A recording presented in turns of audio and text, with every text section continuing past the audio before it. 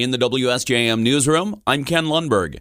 The Berrien County Election Commission has approved 2 recall petitions related to Buchanan's elected officials. One petition focused on recalling Mayor Sean Dennison for his suspension of the former city manager. The other focused on recalling Commissioner Dan Vigonski for racially insensitive remarks. Petition organizers now have a 180-day window within which to turn in enough voter signatures to initiate a special election.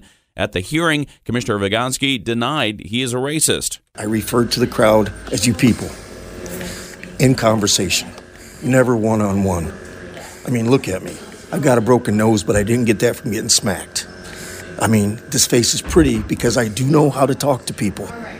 I mean, and I make a joke of it because this is how trivia some of these words are. Nobody's worried about actions anymore.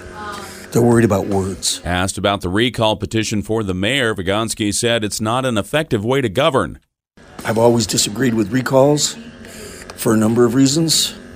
People forget about the business at hand, and Sean is going to have a very difficult time moving forward. And I do feel for him, but I'm up for recall too. Election Commission members noted the estimated cost of a recall election in Buchanan could approach $40,000. Petition supporter Monroe LeMay said after 5 years of wrong decisions in the city, she said it would cost voters even more if they do nothing. LeMay went on to say she would recall all of the commissioners, but is starting with Dennison. The Benton Township Board of Trustees tonight will consider the site plan for the Chick-fil-A planned on Pipestone Road. The Benton Township Planning Commission approved the project last week, and Supervisor Kathy Yates tells us it's now the full board's turn. With approval, the Chick-fil-A can move forward. I think it's a wonderful addition to our businesses we have. We've never had one in our area like this before. It's one that's well liked around the community because I've been getting nothing but positive feedback since the information has hit the news. And I'm grateful to our citizens who's reaching out to me to let me know that they're real happy about that happening. The developers are planning to tear down the old Steak and Shake and build the Chick-fil-A on that site. They've also purchased property adjacent to the former Steak and Shake to accommodate cars. Yates says they know there will be a perpetual long waiting line outside. It will be, because I look at Popeyes, and at times they're still circling. Yates said the developers want double lanes. She said drivers won't pull up to a window to receive their orders, but the orders will instead be hand-delivered. The developers aim to begin construction in the spring and hope to be open next fall.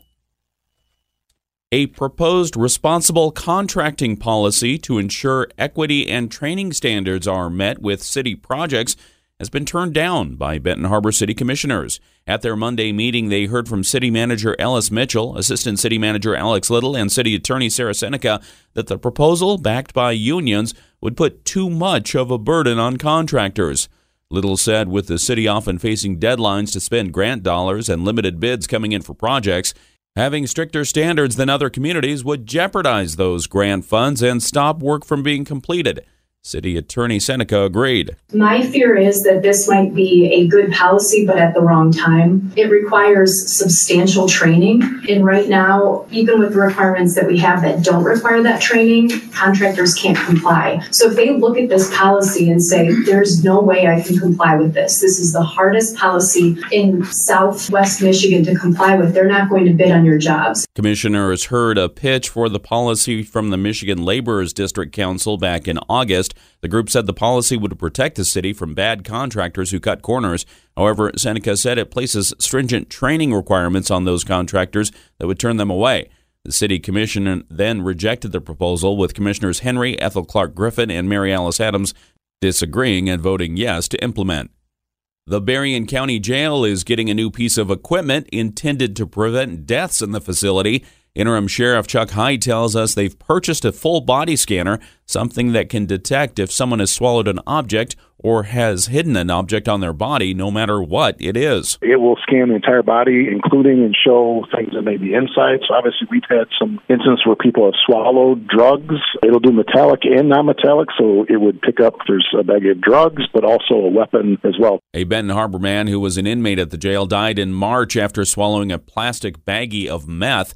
Hyde says the sheriff's department decided to get the new scanner to prevent further incidents. Before, we've had scanners that just do the outside or may pick up metal-type objects, but this is a whole-body scanner that will show if there's things inside or hidden as well. Hyde says the equipment is already on the department's capital projects list, but the March death prompted quicker action on making the purchase. He tells us about 16 jails in the state have full-body scanners. The cost was $140,000, and it's scheduled to be delivered today. The city of Hartford has launched a survey as it plans improvements at Eli Park. The city says it's planning to seek a Spark grant from the state, and the survey will help it learn what the public wants at the park. Spark grants are available to communities to create, renovate, and redevelop public recreation opportunities, especially in those communities whose economies and health were hardest hit by COVID. Hartford qualifies. The survey asks residents about Eli Park accommodations like the restrooms, seating, and lighting. It's online now, and we have a link to it at our website, WSJM.com. Residents can also fill out a paper version of the form at City Hall. In addition to the survey, a public input open house is planned for Thursday, January 11. That'll be held at the Hartford Public Library from 5 to 7 p.m., and the public is invited to attend and share their thoughts.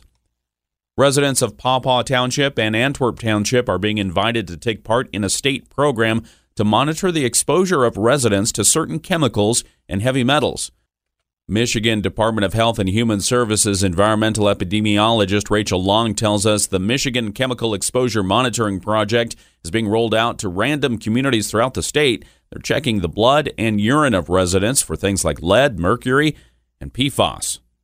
So we want to see which groups of Michiganders are more affected than others, if there are any other predictors of chemical exposure that the state can then design programs and policies around to try to limit Michigan residents' exposure to them. The MyChem Project team will be in the Paw Paw Township area from February 14 through February 16, and over the next few weeks, households in parts of Paw Paw Township and Antwerp will receive the project invitations. Anyone who wants to help with the study can follow the instructions in the invitation. People who are selected to participate will be given a survey and asked to provide blood and urine samples. They'll then receive their results along with a $65 gift card. Another sex trafficker has been caught in West Michigan. U.S. Attorney Mark Totten announced a guilty plea for 29-year-old Tori Franklin of Grand Rapids, who was accused of trafficking a child. Franklin admitted using online advertisements to offer sexual services of a minor to prospective customers. After posting the ads, Franklin would negotiate prices before transporting the minor for the quote-unquote sex dates. Franklin now faces at least 10 years to life in prison. The United States House of Representatives last week approved the $886 billion National Defense Authorization Act, something area Congressman Bill Huizenga says will help the U.S. military strengthen its readiness. He tells us the package includes a 5% pay increase for troops. This is the largest percentage raise for the troops that we've had in the modern era. This is extremely important because especially a lot of those junior enlisted folks or even junior officers, they don't make a ton of money and they have been just getting crushed by inflation just like everybody else has been. Huizenga says the package lays the groundwork for more aid to Ukraine by increasing Inspector General powers to ensure there's more transparency with the aid.